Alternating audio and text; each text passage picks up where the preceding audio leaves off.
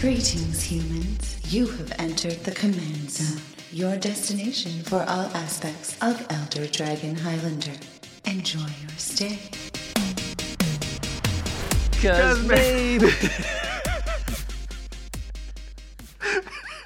Cause maybe... Oh, we're all off key. This is You're horrible. gonna be the one that saves me. And after all, you're my wonder. We both went to the harmony. Wow. You're my Wonderwall. I think we... Please, in the comments below, give us your own Wonderwall of how you think this show should start, because a lot of you apparently disagree with our amazing... Look at this. We deserve to be on Broadway. What you don't know is that we tried to record that before. We forgot to hit record, so we're trying to sing it for the second time. It sounded worse the second time somehow. Somehow. Usually when you revise something, it sounds better the second time around. Anyway, you're listening to the Command Zone podcast. We like to call ourselves the greatest commander podcast on this earth. I'm your host, Jimmy Wong. How's it? It's Josh Lee Kwai. Oh, what a train wreck. Yeah, trust me, the first version sounded great. I was like in the deep bass too, because it's the early morning. So before we get into the show, we of course have to mention the sponsors of the show. Small little tidbit. The show doesn't exist without sponsors. This is episode 145. We've been around for 2 years. We've been doing this for a long time for free. So this is why we talk about sponsors, because they make the show possible, because we have to pay an editor. And that was a lot of hours that we put into the show. CardKingdom.com/CommandZone. They're great. They send you cards on time, and they're all great quality. Yeah, we get a lot of cool testimonials on Twitter. I'm going to read one really quick. This is from Paul Vanderhayden, who is at Curanier471 on Twitter. He says, "Guess who I'm brewing?" and shows Brago and a green card I can't make out in this picture. It says, "Card Kingdom coming in clutch with the free 3-day shipping for game night tonight. Cards all look 100%. Nice. So, Paul, I'm glad you're happy. Make sure you use the affiliate link, everybody, so that you are supporting the show. The other way to support the show is to directly go to patreon.com/CommandZone, and you can become a patron there. In fact, we dedicate each episode to a different patron, and this episode is... Rasmus Lang Eriksson. One of the coolest names I've seen in a while. Has 3 names like me. Josh Lee Kwai. Which means we can both be like assassins someday. My favorite was someone thought your name was Josh Lee, Joshly. Josh Lee Kwai. Oh, like Josh Lee's my first name? Yeah, Josh Lee is your first name. It is not. Little known fact, also, Kwai is not my last name. It's Lee Kwai. It's 2 words, 1 last name. I know, it's an Asian thing. It's weird. And that must cause you a lot of pain at, like... The DMV? Yeah, it totally any does. kind of identification. I mean, the DMV is painful no matter what. Yeah. It's just a little bit more painful. Anyway, patreon.com/CommandZone. That's how our viewers have paid us back for... Josh, how many hours have you put into Game Nights this next episode that just came out? Oh, well, I'm not done yet, but I'm guessing it's going to end up at around 75 hours. 75 hours for a single video of editing. And if you guys can't spend 3 seconds to skip past to the 4-minute mark and you're complaining in the comments, I don't know what you're doing with your life. This is free content. I've been making YouTube videos for 6 years, and people still complain about free content. It's like, guys, come on. Come on. Jimmy's salty about some of the comments. No, I've just seen it so many times, and it's the same old argument, and I always have to debate it. Anyway, So those of you who have skipped forward to this point, here we go. This episode is going to be about... a new deck I brewed for Game Nights Episode 3. It is Silas, Renn, Seeker Adept, and Sidar, Kondo of Jamura. We should probably say, if you haven't watched the new Game Nights episode, there will probably be some spoilers in this episode. So, you probably want to watch the Game Nights episode first, or if you don't care about such things, just keep going. Yeah, so this is a partnered commander. Before we recorded the episode, Josh emailed us all out and said, hey, if you guys have any partnered commanders, make sure you build them, because it is the new hot thing on the block. And I decided to address it by giving myself a challenge, which is build a deck without red. Jimmy, who are you? There were probably countless numbers. I would say probably like 16 to 20 times at this point when I was brewing the deck where I stopped, looked at the whole list and went, I should just get rid of a color and add red. You're like, it's too hard. I gave myself too hard of a challenge. And honestly, I'm still thinking about doing that because moment? Yeah, because the way I brewed this deck, there's literally 3 colors and then 1 splash for 1 card in green, which is the partner commander. But the idea and the premise of the deck stays the same. There are a couple of cards that I was looking at when I decided to start brewing this because I saw Silas, Renn, and let's read the 2 real fast. Oh, yeah. So only one of them really matters, let's be honest. We'll read both, but this is the one that matters. this one kind of matters. Well, okay, we'll get to it. So Silas Renn, Kylo Ren, Seeker Adept, legendary artifact creature human. He's a 2/2, costs 1 blue and a black, so 3 mana total. He's got Death Touch. And it says, whenever Silas Renn deals combat damage to a player, choose target artifact card in your graveyard. You may cast that card this turn. Also has Partner. One thing to note is you have to cast the card. So once you do combat damage to somebody, you don't get something for free. You just have access to casting the card as if it were in your hand. Right. So you may cast that card, and usually this is great if you're trying to do lower CMC stuff. Silas is someone that comes out on turn 3 and can swing by turn 4, sometimes a little earlier. So in general, that was something I had to keep in mind. And the other card in the deck is Sidar Kondo of Jamura. 2 a green and a white for a 2/5 legendary creature human knight. He has flanking. Haven't seen that in a while.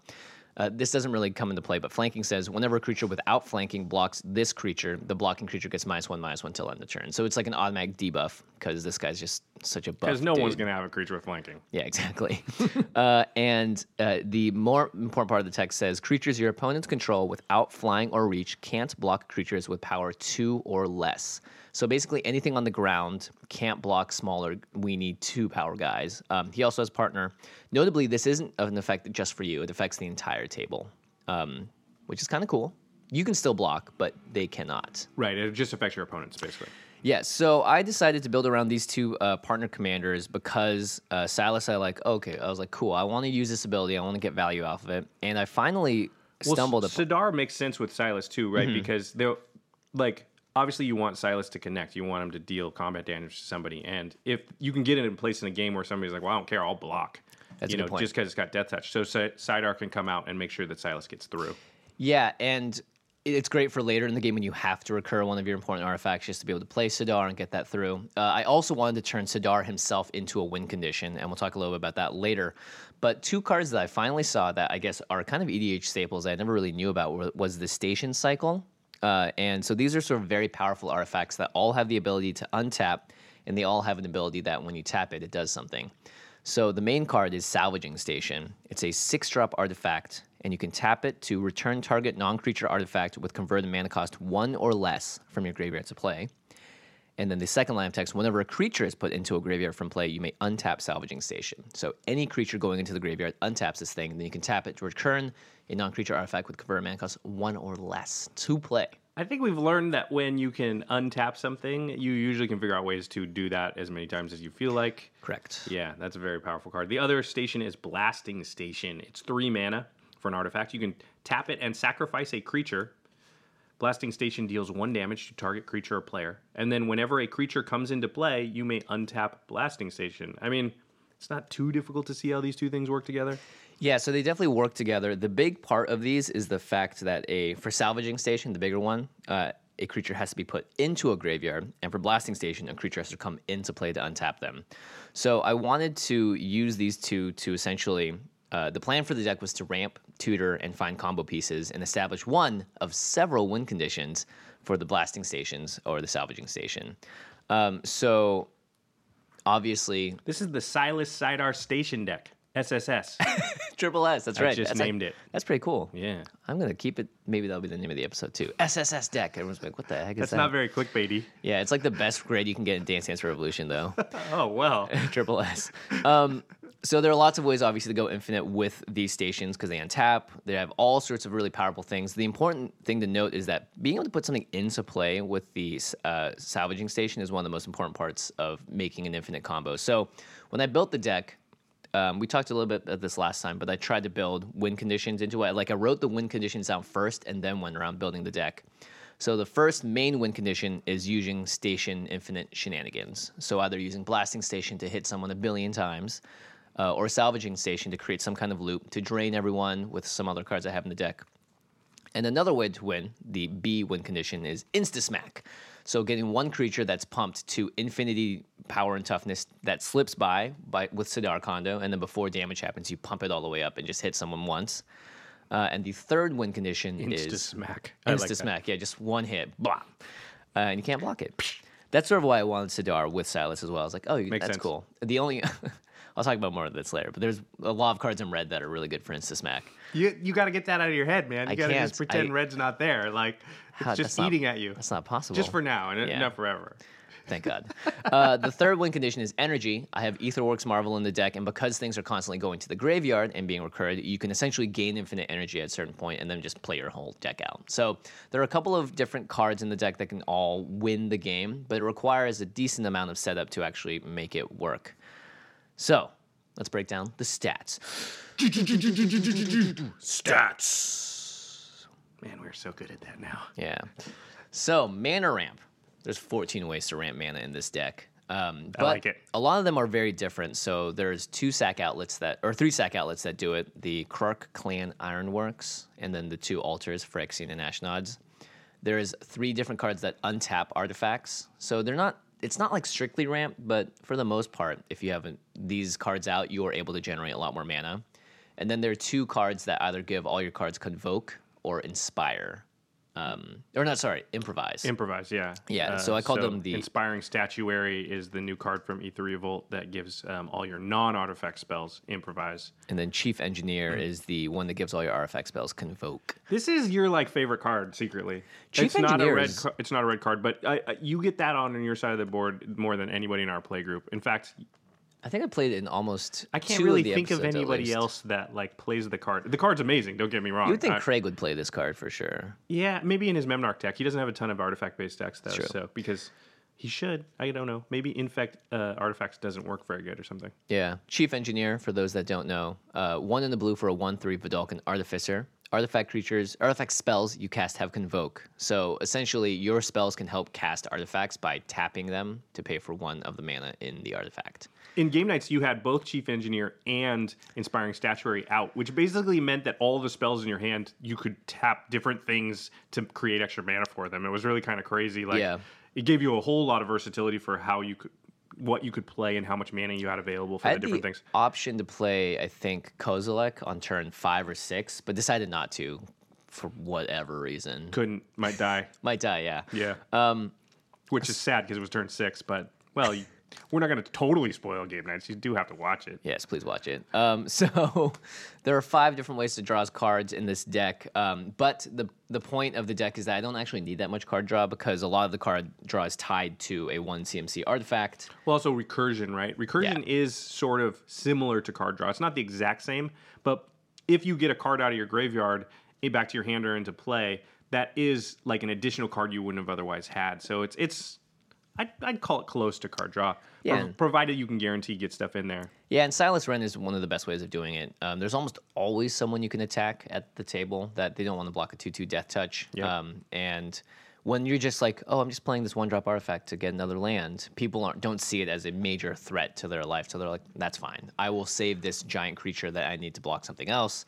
I gotta say, I didn't think Silas Renn was going to be that great when we looked at him and we sort of did our reviews, but it turns out that he's very, very good, and the Death Touch is an underrated part of it, because in a deck like this, which is sort of a combo deck, one of the things the resource you sort of need the most maybe is time. Mm-hmm. And a commander that has Death Touch is a great way to buy time, because people aren't going to come out, and it's a 3-drop, so you're going to get it out early. And you're going to be pretty safe from people attacking you because they're just not going to want to trade anything important for your commander because they know you can cast it again. Mm-hmm. It doesn't actually cost you anything. So anything really good they've got is probably not coming at you. And it's just a great defender. And then, of course, it does recur your stuff also. But the fact that at a certain point in the game, Silas just sits there and stops the best stuff from coming at you, it's just turned out to be a lot better than I thought it would be. Yeah, we had the same effect with Atraxa. Because she has Vigilance, Lifelink, Death Touch. Yep. So she can, ping you, hit you, and then sit there and no one wants to swing into you because you're happy to trade the Traxa off if you don't need the proliferate triggers or whatever. Yeah, I think Death Touch on a commander is just something maybe I haven't rated correctly up until now, but I think that's something to pay attention to. Single target removal, also a stats category that has a pretty low number, 2. But again, a lot of these cards are either 1-drop artifacts or they're cards that you can get back with Silas Renn. So the recursion of them means that you can consistently draw them a bunch throughout the game. Plus, are you counting? Like sometimes it's hard to sort of count that number correctly. Like Blasting Station kind of can be single target removal because it can ping stuff down. And repeat ping them over and over Yeah, again. and so things like that maybe sort of count as like half of a single target. Because you do have to get other pieces to really do that. But, if the deck's not getting its other pieces, it's probably not going to win anyway. Yeah, exactly. And I played like Ether Spellbomb like 3 or 4 times that game as well. Is that a single target removal spell that you counted on there? Because that totally should count. It is. It is one of the two. It's great with Silas Renn because, like you said earlier, the 1-drop artifacts. In game nights, one of the things Jimmy was able to do was get Expedition Map out very early and then just basically keep using it because just attack with Silas Renn, recast it, use it, attack with, and just pull the best lands out of his deck for like the first, 4 or 5 turns. Yeah, if you're not under any pressure, you have the mana to cast a 1-drop, and then holding up the extra 2 for Expedition Map isn't as huge as long as because you're playing the land. So each, turn 3, you play Silas. By that point, you have the Expedition Map out. You can crack it, swing in, play it again, and have the mana to use it again. Well, and the first land you get is Ancient Tomb. Yeah. Now all of a sudden you're self-contained because that one land will be able to activate Expedition Map. So now it's not costing you 2 lands; it's costing you 1 land. And then the next land I think you got was like Croson Verge. That goes and gets you 2 more lands. And so it paid for itself after the first 2 uses, and now you're just ahead on the exchange every time you use it.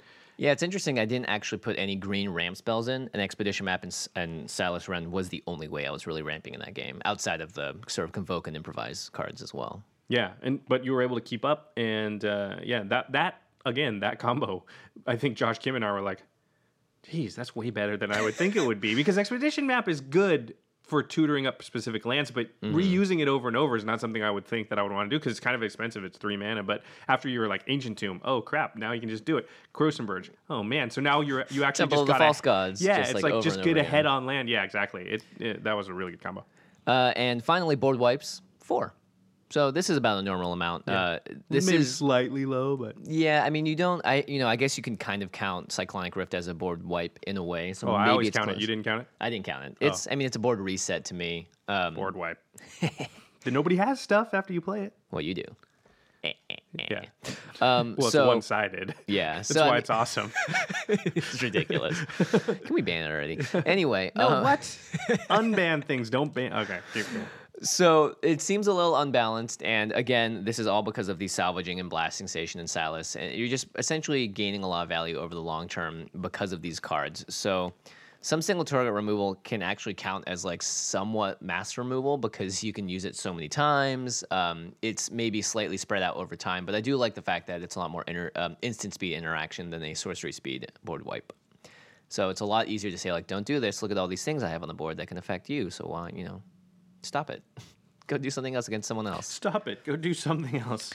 Okay, so let's talk about some of the infinite combos in the deck. Yay, everyone's favorite. We're going to catch flack for the infinite combos thing. I purposely didn't put any 2-card infinite combos in here, although I wouldn't be surprised. There probably are some on if there are accident, some, yeah. Let's start off with the Salvaging Station and Blasting Station together. So, one of the best cards in the deck, like 100%, is Flare Husk. It's pretty funny, but it is. It's very funny. It's a 1-drop artifact. It's an equipment. It's a living weapon. So when it enters the battlefield, you create a 0/0 black germ creature token, and then it's attached to it, and that creature gets +1/+1. So it's a 1-mana 1/1 that can re-equip, and then the germ dies. It was really good in Modern Masters. Really great card. But the reason it's good in this deck is it costs 1. So it comes out, but it also brings a creature with it. Well, you need 1-drop artifacts specifically, right? Yeah, non-creature artifacts Because for the Salvaging Station. Yeah, exactly. So, well, yeah, and that's the thing, right? Non-creature artifact. But Flare Husk tricks that system, finding a loophole, because Flare Husk is not a creature. It's a living weapon. But it creates a creature when it comes into play. So you get a creature, so now you're able to break this whole thing between the two where, a creature going to the battlefield does something, a creature going into the graveyard untaps the other one, and now we're in trouble. So unless we're Jimmy, and then we're not in trouble. You're not in trouble at all. So if you have the Salvaging Station and the Blasting Station out, and you play Flare Husk, what happens is that Flare Husk comes into play, a creature comes into play, and then Blasting Station will untap. That triggers on the stack. You can tap it to sacrifice the creature on Flare Husk to deal 1 damage to something. And then Salvaging Station says whenever a creature is put into a graveyard from play, you may untap Salvaging Station. So this triggers on the stack now. It's ready to untap. In response, you use something like Kark Clan Ironworks or any artifact sack outlet to sack the artifact. And then the Salvaging Remember, Station. you sacked the germ token to the blasting station, and then you sack the flare husk to the salvaging station. No, wait, to the Karkhan Ironworks. Yeah, so to any artifact sack outlet. So now that this is in the graveyard, the salvaging station wants to untap. You tap it in response to that trigger. Then this comes back into play, and everything resets. So it's a way to essentially get infinite damage or infinite mana. Yeah, because the blasting station can deal 1 damage every time. So you're basically untapping and tapping the blasting station and the salvaging station infinitely, and the blasting station's doing the murderous red cap thing and just Yeah, and the blasting station doesn't even need to be the blasting station. It can just be a creature sack outlet to essentially have. You basically want to get the flare husk in the graveyard, and having like a Ashnod's Altar or a Phyrexian Altar means you get a ton of mana. Blasting station is the infinite part of it that you can get infinite damage. It's a 4-card combo. It's not like super OP or broken. And it's pretty easy to see coming from like a literal mile away. I mean, if you see either blasting station or salvaging station, like if your opponent ever plays either one of those, you have to try and kill those things. Yeah, very quickly. And exile if possible, because the stations are just known for doing stuff like this. Yeah. All right, so that's one of the infinite combos. Another infinite combo would be salvaging station plus chromatic star plus March of the Machines and a sack outlet. So as you can tell, these are a teeny bit Thing is, convoluted. when you have more like this, so now all of a sudden salvaging station needs 4 cards, but it needs really Flare Husk and Blasting Station or Chromatic Star and March of the Machines, because the Karkhan Ironworks will stand in for the sack outlet, and so therefore they're all interchangeable. It makes it better because it's a 4-card combo, but there's 2 different ones, and some of the pieces are interchangeable. So it's really like I need salvaging station and then some mix of these 8 cards or so. Yeah. So March of the Machines is a card that makes all of your non-creature artifacts an artifact creature with power and toughness equal to its casting cost, its convert mana cost. So salvaging station, if Chromatic Star is in the graveyard, when it goes to the graveyard, it draws you a card. It will bring back the Chromatic Star. It becomes a creature when it's on the battlefield. And then you can sack it, and then the salvaging station is going to untap because it sees it as a creature, and then it's back in there. So you essentially just do this over and over again and draw infinite cards. Then you draw your blasting station eventually. Yeah, and the sack outlet will usually give you mana to eventually cast it, and you sort of set that up. And then another one that the sort of insta-smack is salvaging station plus Arcbound Ravager plus Flare Husk. So Arcbound Ravager is a modern card.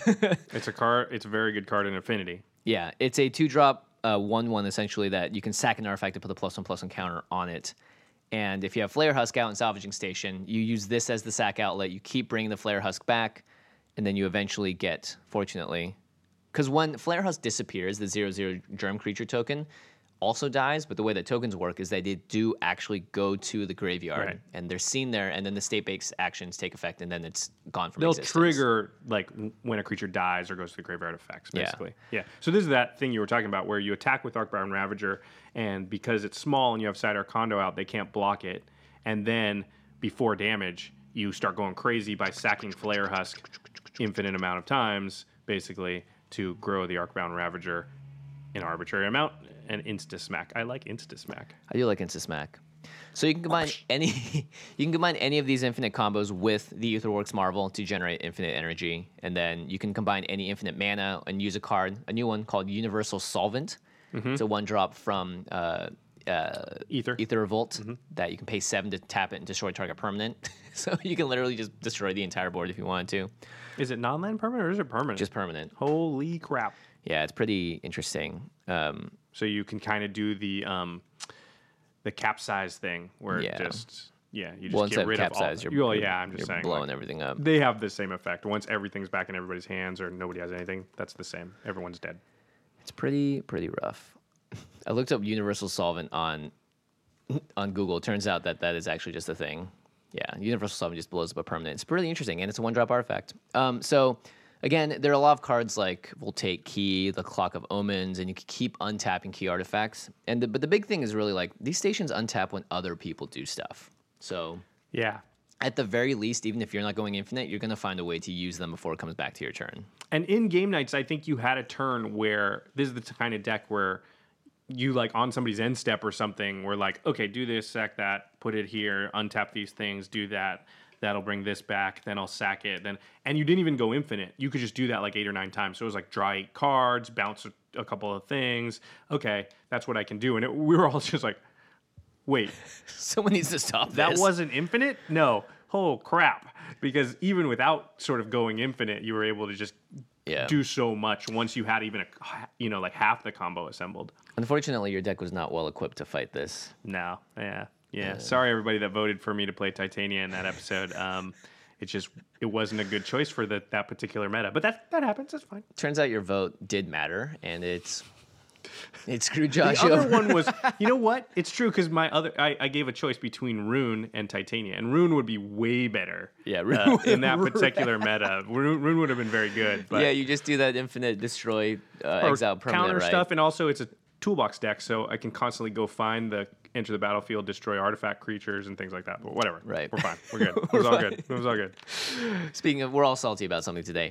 Okay, let's go into the categories of the deck now that we've discussed how it goes infinite. The first is combo it off. Obviously, these are the combo pieces. By the way, before we get into this, I don't think I'm ever going to build a combo deck ever again. It's too much head work. It's not my play style. I challenge myself to do something in two different sort of categories, and it's good. I learned that This is how I feel about every combo deck I've ever built, which is that I came up with these combos and all these synergies, and I was very excited, and then I played it, and it worked. And then I was like, yeah, it wasn't very fulfilling. It was like the Kydel. Like empty inside. Yeah, it was like the Kydel deck, how I just immediately took it apart after that game nights, and it worked. Like, it comboed off, and I made infinite mana, and I killed everybody, and I was like, it's just not that exciting once you do it, because you're just like, yep, So, I mean, some people really like it, and I totally get it, but I'm on your side of it. Well, all my favorite decks are not combo decks. I mean, I purposely tried to give it different win. Like, I want to kill someone with Arcbound Ravager, right? With Sidar Kondo. That would have been sweet. Insta-smack somebody. Yeah, it unfortunately didn't come around. The reason that red would be good in this position is that all the ATOGs are artifact sackers. Plus, you would want additional combat steps in a deck like that, because otherwise you're just insta-smacking one person and not just winning. And then passing the turn. Yeah, Everyone's like, like, well, you're dead. Hope you don't kill me. Did you guys just see him kill that one guy? They're like, get him. So the comboed off category, obviously both of the station, salvaging station and blasting station, and then the 3 triple threat sack outlet combo of Krark Clan Ironworks. Couldn't have made that hard to say, Wizards. Ashnod's Altar and Phyrexian Altar. Krark Clan this has gone way up in price since Brea came out because sacking an artifact to give you mana, it's the only card that does it. It gives you 2 generic mana. It's incredibly powerful. Well, Ashnod's Altar is just one of the best cards in Commander, period. So just having a second copy of that if you're playing an artifact deck is, I mean, every artifact deck wants that card. Yeah. And then there's March of the Machines, which is just one of those very silly cards where if you play that in a board wipe, everyone's artifact just goes bye-bye. The Clock of Omens, a card that you don't see too much of, even though I think it's another one of the most powerful artifacts you can play in the game. I'll read it. Sure. Clock of Omens, 4 mana for an artifact. Tap 2 untapped artifacts you control to untap target artifact. Yeah, so if you just have, for instance, an equipment on the battlefield, it's never going to tap itself. Yep. Or if you have like a card, a spell bomb, Yeah. that doesn't matter. Inspiring Statuary itself. I mean, things that are doing other things also. I mean, there's also cards like Winter Orb. So being able to tap key artifacts, I think, is really interesting. And the reason I almost made this into a stacks deck, just because you're able to do a lot more with your mana than other people are. Please don't do that for game nights. No. It'll take the 75 hours to edit and make it into 125 hours. So what you're saying is I should totally do it. You're going to love it. Okay, so those are the combo pieces. Yeah, Clock of Omen works really well with like Voltaic Key too. And your deck is very much about the tapping and untapping of artifacts in general. Like the blasting and salvaging station also have to do with tapping them. Like that's the reason you're doing all the stuff really, is just to untap them. So yeah, pretty cool. All right, let's talk about the station targets. So this deck is filled with them. Obviously, there's a lot of different 1-mana artifacts in Magic's history. Not all of them are as powerful as the other ones. 2 of them are very similar, which is the Dispeller's Capsule and Aether Spellbomb. Didn't get to play Dispeller's Capsule in the game, but it's really good. The Aether Spellbomb's the better one, though. I agree. This is a 1-drop artifact. You can pay a blue and sacrifice the Aether Spellbomb and return target creature to its owner's hand, so you unsummon something. Or you can pay 1 and sacrifice it to draw a card. So combining with the stations and Silas Renn, you can just it's card draw, right? Did you count this in the card draw category too? Yes, See, 100%. this is the thing we always talk about, right? Which is like this counts as single target removal, and it also counts as card draw in this deck. So it's filling two categories, two of your main categories, and then also it combos with it synergizes with your main combo pieces. Like, this is probably one of the best cards in the deck. Yep, that alongside Flare Husk are probably two of the best cards in the deck. Dispeller, actually, the whole Spellbomb cycle I think is really interesting. I think people should take a closer look at those cards because they do give you a lot of flexibility. Were you sad you couldn't play the red one? Yes. It's not even that good. Dispeller's Capsule is another very good one-drop artifact. It costs 1 white. It's an artifact, and you can pay 2 and a white to tap it to sacrifice the capsule and destroy target artifact or enchantment. So this is another form of single target removal. Neither of them are on instants or sorceries, by the way. So that's sort of what the idea of the deck is there. Lotus Bloom. Now, this is a card you don't really see much in EDH, but the Salvaging Station says you can return a non-creature artifact with CMC 1 or less. This is sort of getting around the CMC in the same way the Expertise cycle does, basically. Yep. Yeah, totally. So it's suspend 3, so you can cast this from your hand to suspend land, and it has 3 time counters on it, and you take 1 off each upkeep, and when those are gone, you can finally cast it, and you can sack it to add 3 mana of any one color to your mana pool. So it's just a Black Lotus with suspend. Yeah, which is pretty crazy if you think about it. Turns out, still awesome. Yep. And especially with the Salvaging Station, because you can pop this into play, and it doesn't get suspend, so you just get a 3-mana artifact that you can sack, have it go to the graveyard. Unfortunately, with March of the Machines, you can't, because it just enters the battlefield and dies as a 0/0. But this is still very powerful to be able to just instantly get 3 extra mana and ramp yourself. So another just sort of key combo piece. Well, yeah, and if you're doing it over and over, you can just get infinite mana, or just a lot of mana. Yeah. This card was very interesting. This card you played, and both Craig and I were like, I just recognized the art from the old days, but I honestly didn't remember what it did. Yeah. Ashnod's Transmigrant. It's a 1-drop artifact. Ding. You can tap it. Bing. Bing. Sacrifice the Ashnod's Transmigrant. Put a +1/+1 counter on target non-artifact creature. That creature becomes an artifact in addition to its other types. So it like transforms something into everything you want it to be, which is an artifact creature. Because those are the 2 key things that trigger the Salvaging Station and the Blasting Station. But it's a 1-drop, so you can sack that, and when it comes back into play, when you play it again, you can make another thing into an artifact creature. Also, you have Memnarch in the deck, so you can just use this as a cheaper way to turn things into artifacts that Memnarch can steal. And that's something I didn't realize until it happened in the game. I was like, oh, thank you, Ashnod's Transmigrant. I mean, spoiler alert, the thing he stole is pretty good. Yeah, it wasn't a creature, though. Pretty good card. Might have been a Planeswalker. Might have been a Planeswalker.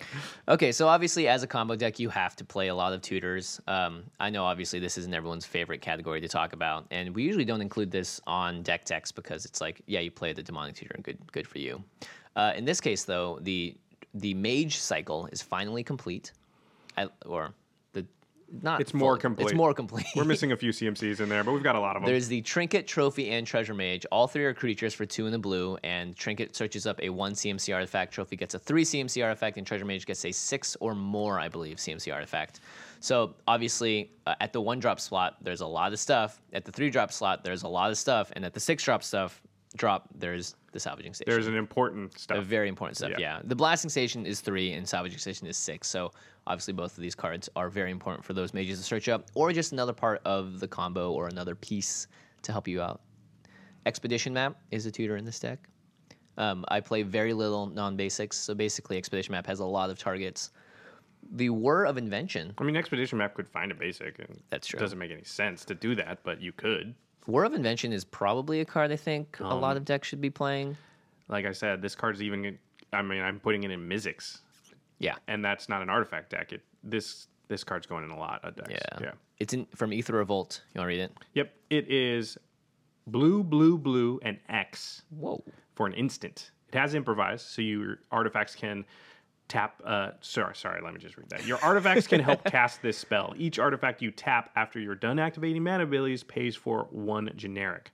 So if you pay 3 blue and then tap 3 of your artifacts, you can go search your library for an artifact card with converted mana cost X or less, put it onto the battlefield, then shuffle your library. So you Court of Calling a artifact out into play. It's actually almost exactly Court of Calling, but for artifacts. And Improvise is definitely not quite as good as Convoke, but I mean, it's functionally Court of Calling for artifacts. Yeah, the big difference is improvise cannot pay for the colored part of a mana cost. So there's some criticism for this card being like, oh, blue, blue, blue, that's really hard to do. But the thing is, if you're using your artifacts to pay for mana, then the blue, blue, blue isn't that hard. If you know, let's say you're playing the Mizzix deck is blue, red, so almost all your lands that are dual lands will be able to tap for both. So you'll be able to get the blue, blue, blue because you're paying the X with with artifacts that you'd otherwise be tapping lands that maybe you have the two, be able to pay the blue with. It's an instant. It's an instant. It's an instant. That's the thing I think that makes it. If this was a sorcery, then we'd all be like, but it's an instant. And it drops it onto the battlefield, too. Yeah, instant gives you so much versatility and flexibility because you draw go and you're in blue, so a lot of decks want to do that, especially Mizzix, and then you don't have to use it if the coast isn't clear. But if it's on the end step before your turn and you've still got that mana untapped because you didn't need to counter anything or respond to anything, now you just sort of get your best artifact out onto the battlefield at basically no cost. The fact that it puts it on the battlefield, like you said, makes it just such a better thing than a regular tutor, I think. Yeah. Especially in a deck like this that is just aiming to pop out as many artifacts as possible. I don't think there's probably very many blue decks that don't have some really key artifacts anyway. That's the thing. Like I said, I'll put it in Mizzix. It's not to combo off. It's just to go get Vidalcan Orrery because that's one of the best cards in that deck. And every deck has like, oh man, if I could, I would want to get this one artifact every game. So I love that card. I'm putting it in a ton of decks. Yeah, I think people should not be dissuaded by the blue, blue, blue in the casting cost. I think it's if lot you're in a easier. 5-color deck, maybe you worry about it. But if you're maybe some of the 4-color decks, but usually if you're running blue, you're running a lot of blue because a lot of the blue spells, like counter spells, cost double blue. And the difference between triple blue and double blue is not that great. Yeah. I mean, it is, but it's not for a spell like this where you're going to want to pay like 9 mana total. The only other color that asks usually of this severe casting cost would be black. Yeah, black is And you guys can learn more about that in our Color Wheel series, where we talk about why those exist. Like Bing. That. Bing. All right, sorry. Another tutor that you correctly removed immediately in the Game Nights episode was Koldotha Forge Master. It's a 5-drop artifact creature construct, 3/5, and you can tap it to sacrifice 3 artifacts and search your library for an artifact card and put it onto the battlefield, then shuffle your library. So it can sack itself. It's also just a sack outlet for artifacts if you need it. And the fact that it can grab any artifact, it's kind of like the Tinker, the closest I have to a Tinker, at least in EDH. Well, it's legal. So yeah, it's legal. So that's exactly. a plus. This card's super scary. Yeah, we were like, we have to kill that right now. And we did, but then... Yeah, and I played 2 other cards I could find. Yeah, then you were like, well, I'll just play this one that goes in tutors my thing anyway. Dang it. But yeah, this card is... If anybody ever casts that card, they're going to use it to find the most degenerate thing. So, Yeah, I think I played Tezzeret the Seeker after you guys removed Koldotha Forge Master. I think we stopped 2 tutors that turn somehow. I think we stopped Koldotha, then Force of Willed something else, and you were like, okay, Tezzeret. We're like, dang it. Yeah, Craig almost, I don't know if you have this in the episode, but Craig almost played the card that he needed to force. Yes, I actually had to tell him. I'm like looking, and Craig's holding his cards like so I can see them, which, probably not technically legal, but he goes to play a card. I'm like, no, you need the blue card so you could use Force of Will. He's like, oh, yeah. You didn't even say that. You're like, no, Craig, you don't want to do that. And Craig went, oh, yeah, you're right. Extra cost of Force of Will. But yeah, Tezzeret, 3 blue, blue Planeswalker. His +1, you can untap up to 2 artifacts. Already pretty good. And his -X, you can search for an artifact card with CMC X or less. So you can do up to a 4-drop, which is pretty intense. This is got to be one of the better cards in the deck, too, because it synergizes so well with everything. Yeah. It's in different situations, right? If you're already got some good stuff going on, the untap the artifacts is really good. And then if not, he goes and helps you find the things so that you've got good stuff going on. Yeah. Of course, there's the special ramp in the deck, which is Inspiring Statuary and Chief Engineer. We've already talked about this card. I think Inspiring Statuary is a card that I would not be surprised to see pop up in a lot of decks. It's interesting because I think it does take the right deck, right? Because if you have too many artifacts, it's not really going to improvise much because it only casts your non-artifact spells. But if you don't have enough artifacts, then you can't really take advantage of the improvise. So the deck has to sit somewhere in a nice place where there's a lot of artifacts, but it's not completely artifacts. Yeah, it's a 3-drop artifact that says non-artifact spells you cast have improvise. So at the very least, this can tap itself to cast a non-artifact spell. So at its worst, it's a 3-mana selective rock. Yeah. Which is interesting. It's not the worst even at that stage. So if you have other ways of abusing it, then But in the decks Cool. where it's good, it's amazingly good because it turns Ether Spellbomb and, Yeah, all these other sort of Clark Clan Ironworks into Equipment. mana rocks. Yeah. Like that. Once you have that, you're like, oh crap. Because you play that card and all of a sudden you gain like 7 mana sometimes. Mm-hmm. Yeah. Chief Engineer equally as good. So this is the category that I don't usually put many cards in. You've got a lot in here. Yeah, it's called Save Your Stuff / Get It Back.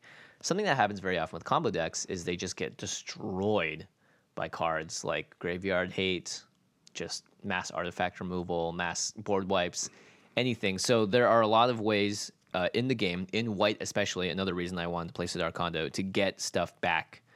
And there are 2 versions of this. You want to read this guy? Yeah, Second Sunrise. The other one's Faith's Reward. Yeah. They're very similar. So Second Sunrise is 1 white for an instant. Each player returns to play all artifact, creature, enchantment, and land cards that were put into his or her graveyard from play this turn. And then Faith's Reward is just you. Yeah, if for a 3 and a white, you get to return to the battlefield all permanents that were put into the graveyard this turn. And it's all permanent. the So I battlefield, guess yeah. for Second Sunrise wouldn't get your Planeswalkers back. Yeah, Dang it. it's really intense, honestly. Second Sunrise, I think the reason that it's really good is that it costs 3, it's an instant, and you do it at a time that would best opportunes yourself. If a board wipe happens and then you play this, everyone kind of gets their stuff back. But in the case that I used it, I was the one sacking everything. Nobody else had really lost anything. I think Josh Kim had lost 1 thing. And I used this on my turn, actually, to get everything back. It was so much value. He's like, play a million things, sack a million things. Okay, sack everything to play some more stuff. And then Second Sunrise, get everything out of my graveyard that I put there this turn. And we were just like, crap. It felt pretty gross. It's funny because both Face Reward and Second Sunrise played a prominent role in the game nights, even though they weren't from the same deck. Dun, dun, dun. Spoilers. Oh, this is a cool card. Paradoxical Outcome. 3 and a blue for an instant. It says, return any number of target non-land, non-token permanents you control to their owner's hands, and then draw a card for each card returned to your hand this way. So I guess you can save your stuff. You can save your stuff. You can also just use it on a turn to generate. Let's say you just generate 1 billion mana and then bounce everything to your hand. Play and it again. Play it all again, as well as draw like another 5 to 20 cards or whatever. This was part of that that combo in Standard that people were trying to pull off for a minute with what's that card where you have 50 life, you pay. Oh, Aetherflux Reservoir. Yeah, and they're playing a bunch of 0 cost artifacts, Yeah, and then they bone bounce saws them and all, stuff. play them again, and then hopefully combo you out. Yeah, didn't work very good, but I like that. No. That deck, that was cool. It was Yeah. a cool idea. And another card that's come out recently. So again, the reason I also kind of built this deck was just that Aether Revolt and Kaladesh were just gold mines for artifact-based stuff. I think with Brea and with the Kaladesh block, we're going to just see a lot more artifact-based decks in everybody's meta for a little while because, there's just so many good cards for it. Yeah. Finally, there's Scrap Trawler, which is a 3-drop, 3/2 artifact creature construct from Aether Revolt. Whenever Scrap Trawler or another artifact you control is put into a graveyard from the battlefield, return to your hand target artifact card in your graveyard with lesser converted mana cost. So basically, everything above 1 is going to return you 1 of your 1-drops. It's just a great way. This guy just sits out there himself, and when he dies, she dies, it dies. It also brings something back. Yeah, 2 or 1. I think they did that so you can't go infinite with it because you're always going to get something Right. less, so you're always going to go down the chain. But yeah, in a deck with a ton of artifacts too, if a 5-drop artifact dies and you get to get something 4 or less, it's pretty awesome. It is pretty awesome. All right, so alternate win conditions. I talked about Drain earlier. I actually have 2 cards in here that will hopefully kill people if you're able to generate infinite mana and do infinite things, but don't have a blasting station or a way to draw your deck. Also, fairly new cards. They're both standard legal right now. Underhanded Design is 1 and a black for an enchantment.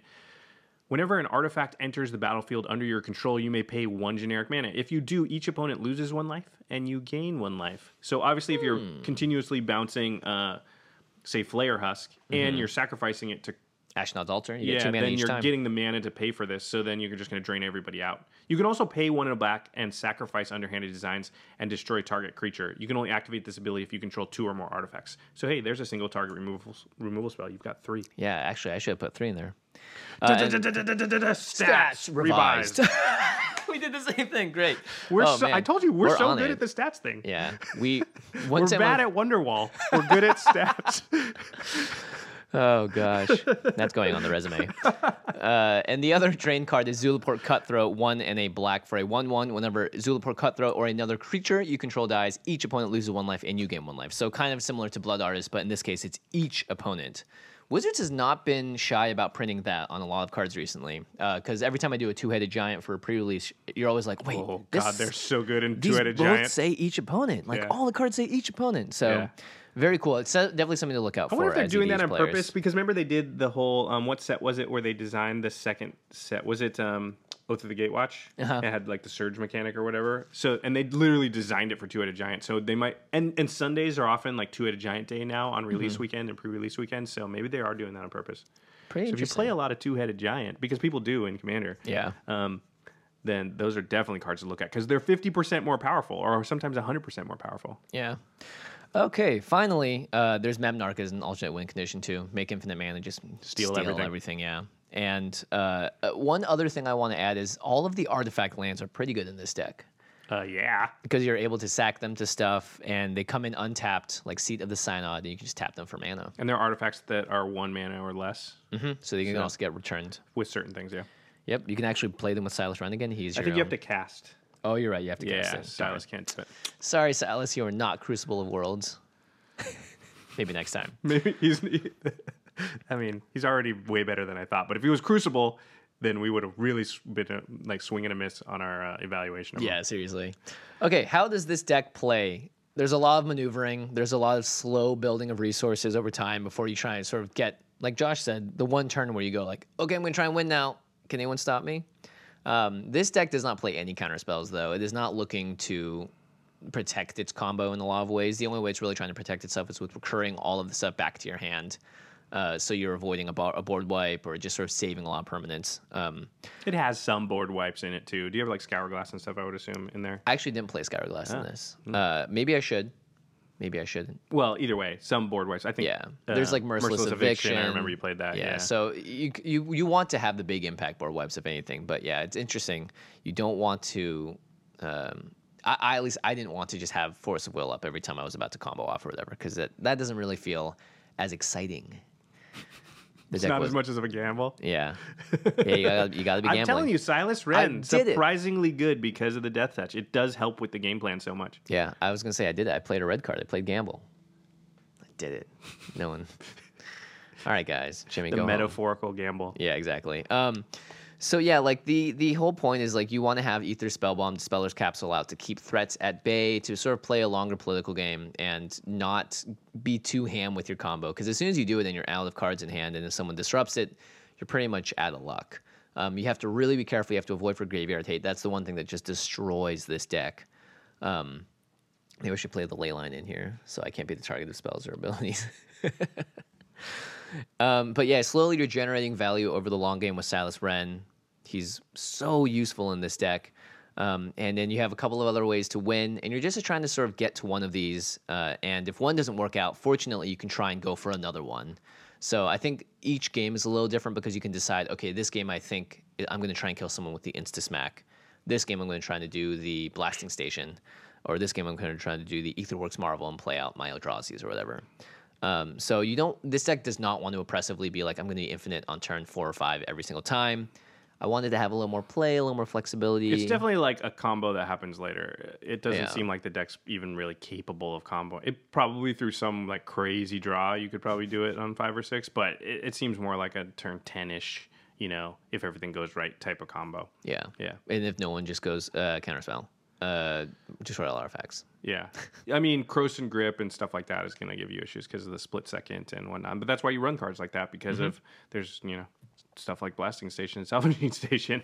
Yeah, it's true. I think one of the keys to this deck actually is playing out your pieces in the order that raises the least amount of alarm. Yeah, So that's a good playing point. out Blasting Station, Salvaging Station, those are cards that like they make they make the alarms go They're off. So- stations. They're yeah. like literally blasting out noise. So it's trying to figure out which of the pieces are going to seem the least threatening, and then playing those first so that on the turn, because it's going to be tough to go like play 20 mana worth of stuff, go off. You're going to have to sneak a piece or two out and then go for the rest of it. So Yeah, it's an interesting deck to play. It's definitely one that I think I'm not the hugest fan of, to be honest, because the combo aspect of it is, like you said, it's you do it and you're like, all right, cool. Shuffle up, I guess. I just don't think we're combo players. Yeah. Which is funny because we get accused sometimes of being sort of too spiky, and I think the combo decks are generally the more spiky of decks. But at the same time, like a lot of people do like that, and you don't have to build this deck in the exact way that it's sort of trying to go infinite. In fact, when I say I don't like combo, that doesn't mean my decks never go infinite. It just means I usually don't build a deck that's trying to go infinite. So you could build this deck in a way where maybe if you just took out some of the tutors, where it's like it has a ton of synergy, I can do a lot of stuff, it has a lot of play, and then sometimes I do go infinite when I find the pieces, but you don't have to be like tutor for all the pieces. You could replace a couple of those tutors with some other things. Maybe that's something you might try and make you like the deck more. I'll probably try and do that. I mean, again, it's like one of those things where it's like you need to have win conditions, and this deck was built to get to its win conditions, and this deck could just definitely just be built to, if it needs to get there, otherwise try and win with more traditional means. Because I can see a world where this deck is always just trying to kill you with commander damage with Silas Renn. It has a ton of value too, so it's just going to be like a deck that has play because it's not going to run out of gas. It can keep getting its stuff back, and it gets into these cool loops that aren't necessarily infinite, where you can draw a bunch of cards with either spell bomb by just replaying it 4 times, not infinite times. So. Yeah, there's one turn where Sun Titan was heavily involved in a very sort of synergistic turn that did not win me the game. And did not go infinite, but it was like, I think you had like 1 card or 0 cards, and at the end of that, you had a full hand, and your board was full, and it was like a sweet turn, but it wasn't like in an infinite turn. And that's the kind of thing that, like, I bet that turn was actually more fun than the turn where you won the game. 100%. Yeah. Because the turn I won the game was like, okay, guys, this is how everyone dies. Yeah, you're like, see this? Okay, then I do that. And we're like, okay, we're done. Yeah, instead of being like, oh boy, look at the things I can do. Right. Yeah, this deck has the capability of vomiting your hand out onto the table, which is a very satisfying feeling in EDH. And you're just like crossing your fingers and hoping no one plays a board wipe afterwards. Yeah, that was... Well, it was in contention for the best single turn of that episode of Game Nights. But Josh Kim did have a single turn that was incredible, too. So I don't know. One of you... It wasn't me, I'll tell you that. It wasn't Craig. Sorry, Craig. Sorry, Craig. It's fine. Craig... We played with Craig so many times, and there are episodes that we recorded that we haven't edited and released where Craig does win. Oh, yeah. Poor Craig. The one... Yeah. He won He definitely won a game in one where... We just didn't have time to edit that game in because we played 3 games that night, and he crushed everybody. And and I was like, it just didn't make the episode, and I was like, dude, sorry, but he does win. Just he hasn't won. I feel bad now because I haven't put him on camera winning. The next time Craig wins from here on out, I will make sure that goes on the episode. Nice. Yeah, he won't get on the cutting room floor. So don't play any Stacks decks, because if he wins against a Stacks decks, that game is going to be like 3 hours long. That's true. Yeah. I just don't like Stacks anyway. I do, but I won't play them on Game Nights. I mean, maybe I'll play like 1 Stacks effect in my deck. It's interesting. It's always one of those balances again, like this deck, like how many tutors do you put in? How many of combo pieces do you put in? It's always a balance. Most Stacked decks, the problem is how many win conditions did you put in there? Because Yeah. people tend to crimp on that, and then all of a sudden you're like, okay, you got us locked down. When do you kill us? He's just like, well, I'll hit you in the air with Derivi for a few. For 3. I need to do that 7 more times. Okay, pass turn.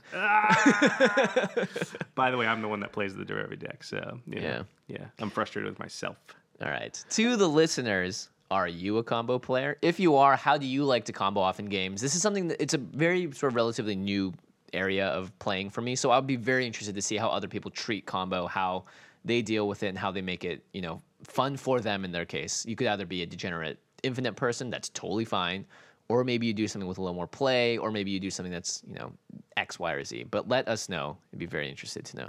Yeah, I think this is one of the divisive topics in our community, and Jimmy and I think if you've listened to the show for a while, we don't like to tell people like it's right or it's wrong. We don't get into the morality of it at all. Like if you like it, you should totally do it, and we're cool with people doing it and comboing off. But it is interesting to hear people's perspective on it.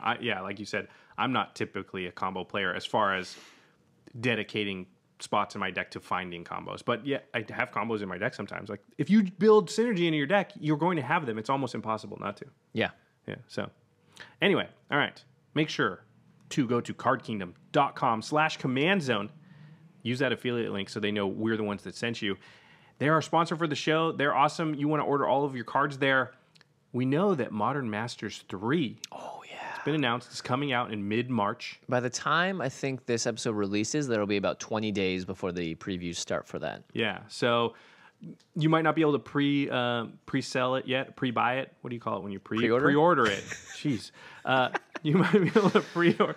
Oh, listen, English is How still many something times have I'm you heard the working words on. pre-order in your life and you couldn't come up with it there? That's great. It's like my brain with happens two to me other all the options, time. and then I like when pre-sell. I sing Wonderwall, for instance. They're pre-selling it. We're pre-ordering it. There you go. Yeah, so nice. you might be able to pre-order it now. You might not, but it's something that you're going to want to do very soon. So just keep an eye on Card Kingdom, because one of the things we heard over and over with E3 Revolt is that they got people their stuff so that they basically had it almost exactly when it came out. Like on that first weekend they were opening their product. And for a lot of people that aren't really close to an LGS, that's just getting it faster than anybody else will get it to you. Yep.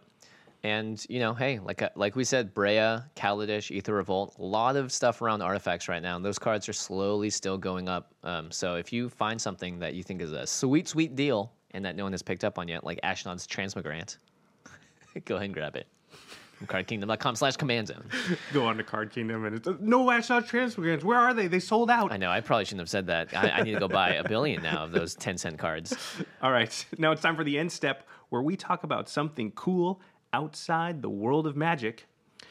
All right, I got one. Oh, sweet. I have talked about this on the end step at least twice, and I'm going to talk about it a third time because it's so awesome. It's my single favorite piece of entertainment in the world. Oh, yes. And I'm not Absolutely. even joking. Like movies, TV shows, and I love reading books. I've talked about books many times on the end step. And yet, this podcast, it's called Hardcore History, is my literal favorite piece of entertainment in the world.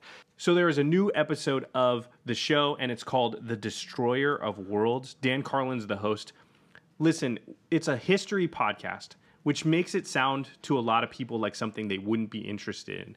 But you don't understand if you've never heard the show. It's really like a story podcast. And the stories he happens to be telling are about history. But the way that Dan does it is just insanely good. He structures everything so well, and the viewpoints that he gives you. You don't have to be a history buff or a historian to love it. I've listened to literally, I think this is like their 59th or 60th episode.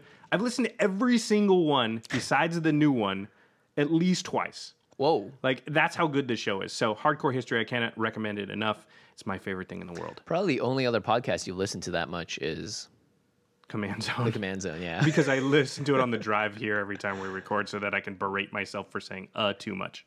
Yeah. That's what I do. Or the thing I used to say that I've cut out, but it's, you know. You know. Yeah, I used to say that a lot. Interesting side note on that. The and the right. Oh, God, I say right too much. That's my new one. Well, it's an interesting thing because it's something that my original improv coach in LA used to say, you know what I'm saying? After each of his sort of like, he would deliver like, this should be like this and this. You know what I'm saying? And what it does is it automatically makes the other person go, yeah. Right. Or, and then in that moment of affirmation of saying yes to essentially the question they posed, they're like 8 times more correct on the other side. So right has kind of that effect too. It's very subtle. It doesn't actually like change the fact if someone's right or not, and you can ultimately still disagree with the person.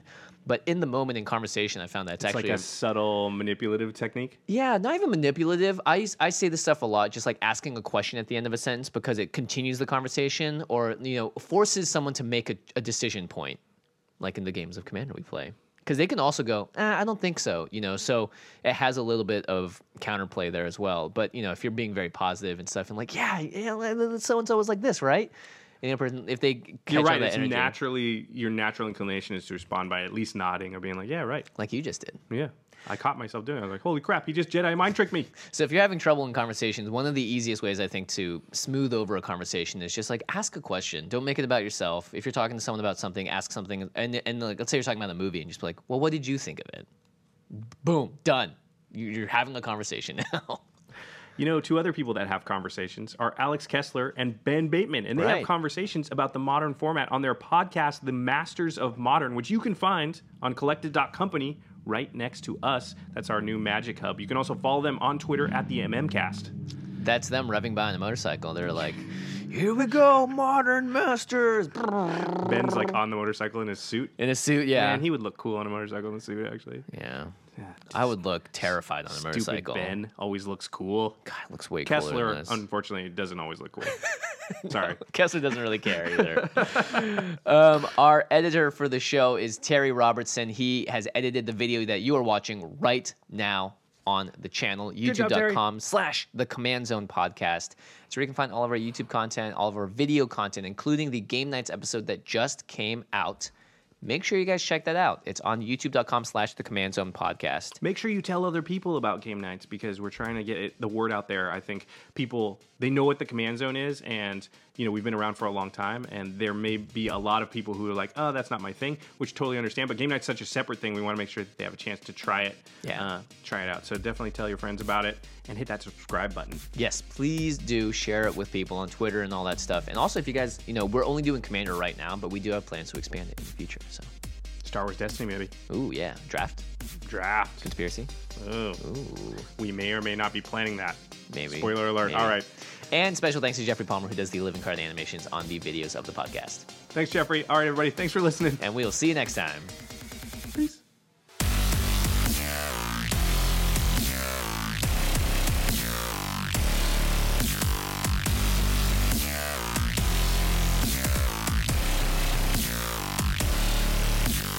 Thank you for your attention.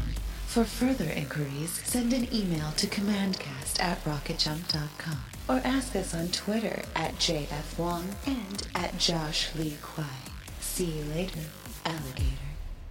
Greetings, humans. Wonderwall. Still not working. Oh, man. I'm so disappointed in us.